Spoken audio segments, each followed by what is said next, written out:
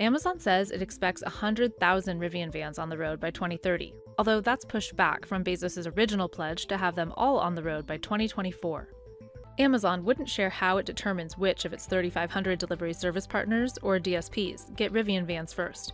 Amazon's been using these third-party contractors to deliver its packages since 2018, allowing it to cut back its reliance on UPS and the U.S. Postal Service.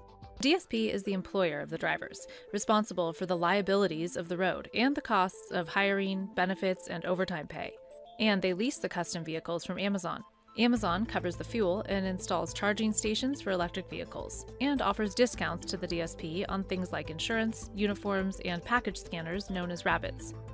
In the 4 years since Amazon launched the program, it says DSP owners have generated $26 billion in revenue and now operate in 15 countries, including Saudi Arabia, India, Brazil, Canada, and all over Europe.